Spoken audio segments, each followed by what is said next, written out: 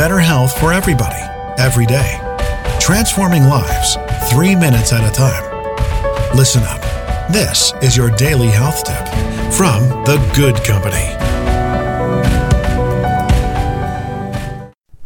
Hey, it's the weekend. Welcome back to your daily health tip. This is Melissa from The Good Company.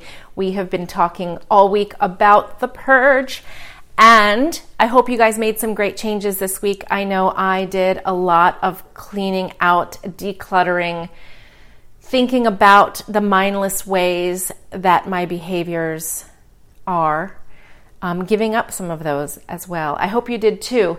I was reminded that there are 60 days left in this beautiful year. And the University College of London carried out a study thinking about how long it took to form a good new habit. And they came up with the average of 66 days. But because none of us here are average, we are super wellness warriors, let's take the next 60 days and try to form a good new habit.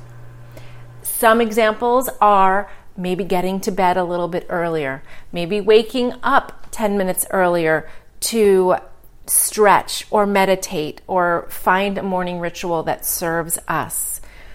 Maybe it's starting your day with lemon water instead of coffee, or maybe a little apple cider vinegar in there. Maybe it's learning how to juice and making yourself fresh green juice. And maybe it's only on Mondays. Maybe it's not something that has to be every single day, but should definitely be something that you're thinking about. So after this long week of the purge that we just went through, we have probably opened up a little bit of time and space to let something new in. So whether it's an exercise routine, a morning ritual, like I said, getting to bed a little earlier, it's something that we can work on a daily basis, perhaps. Let's strive to form a new habit. We've got 60 days, guys, left in this year. Let's make the most of it.